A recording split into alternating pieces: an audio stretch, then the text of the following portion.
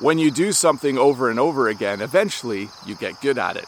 When you practice something, eventually you get good at it. This is the English phrase we use when we talk about someone who does something really, really well. We say they're good at it. If you practice basketball a lot, eventually you're good at playing basketball. If you arrange a lot of flowers, if you make a lot of bouquets, eventually we say you're good at making bouquets. But there are other phrases you can use.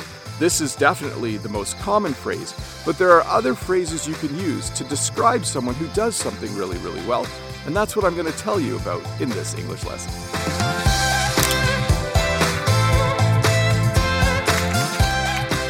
Let's start by talking about the English phrase, to be good with. We use this phrase when we're talking about people who are good at talking to other people who are good at making other people feel very comfortable. We use this phrase when talking about people who are really good at taking care of children, or people who are good at taking care of dogs or cats or other pets. You might hear sentences like this: he's a great salesman, he's good with people. She's an excellent teacher, she's good with little kids. She's an excellent veterinarian, she's good with dogs, and she's good with cats. So instead of saying that the person is good at that job, the alternative is to say they are good with, and then to mention the people or animal that the person is good with. So, she's good at taking care of animals. She's good with animals. Another way to say someone is good at something in English is to use the phrase to have a way with. When you say someone has a way with something, it means they're good at it. The most common phrase, and it's a phrase you've probably heard before, is to say someone has a way with words. He's a really good speaker. He has a way with words. She's a really good writer. She has a way with words. But you can use this phrase to talk about other things as well. You could say this: Jen is really good at growing flowers. She has a way with flowers. You can also use this to talk about pets again. You could say, when she's around dogs, they're always happy and really like her. She has a way with dogs. So another way in English to say someone is really, really good at something is to use the phrase to have a way with. Now, if you know someone who's just really good at talking to people, someone who's really good at making people feel comfortable and enjoy themselves, you might use the English term people person. You might say things like this: I love visiting my uncle. He's a people person.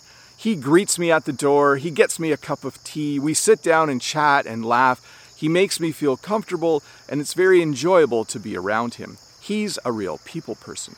So this is just specific to people who are good at talking to other people who are good at making other people feel comfortable and enjoy their presence. We would describe that person by saying they're a people person.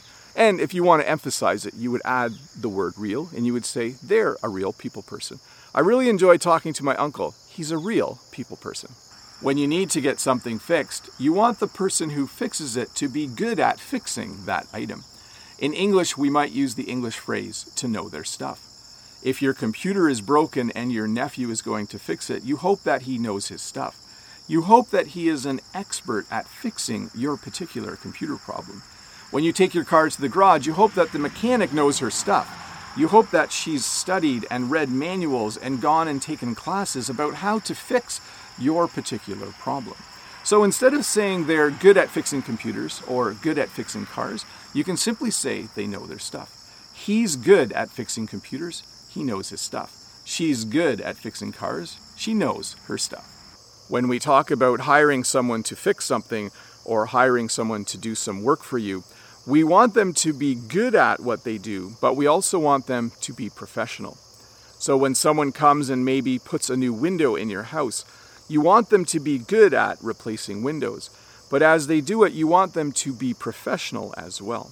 When we say someone is professional when they do their work, oh, they were very professional when they replaced the window, what we mean is that they were kind, they were polite, they cleaned up after themselves, they did a really nice job. They didn't just rip the old window out, stick the new one in, and leave without talking to you.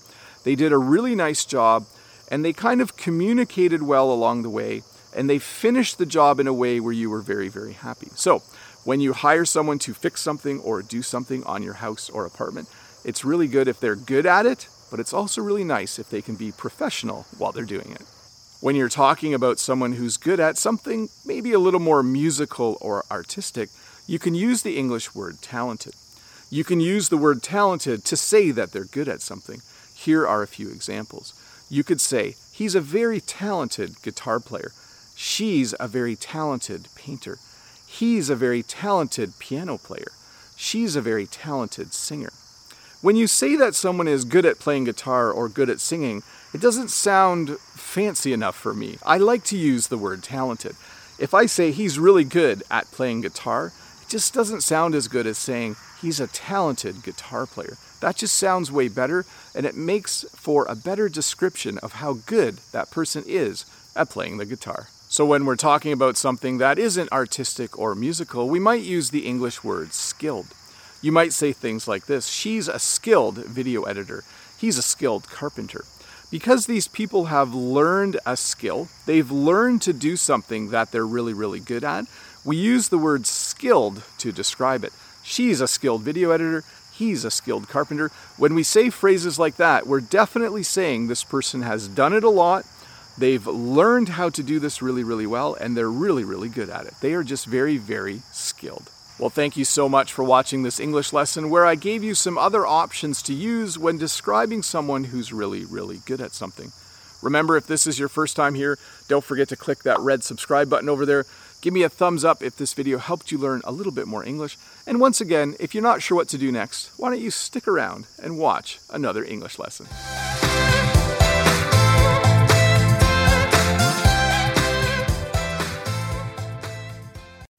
Hi, Bob the Canadian here. Thank you for listening to this English podcast lesson. If you would like to support me in the work that I do as an online English teacher, please visit patreon.com/BobTheCanadian.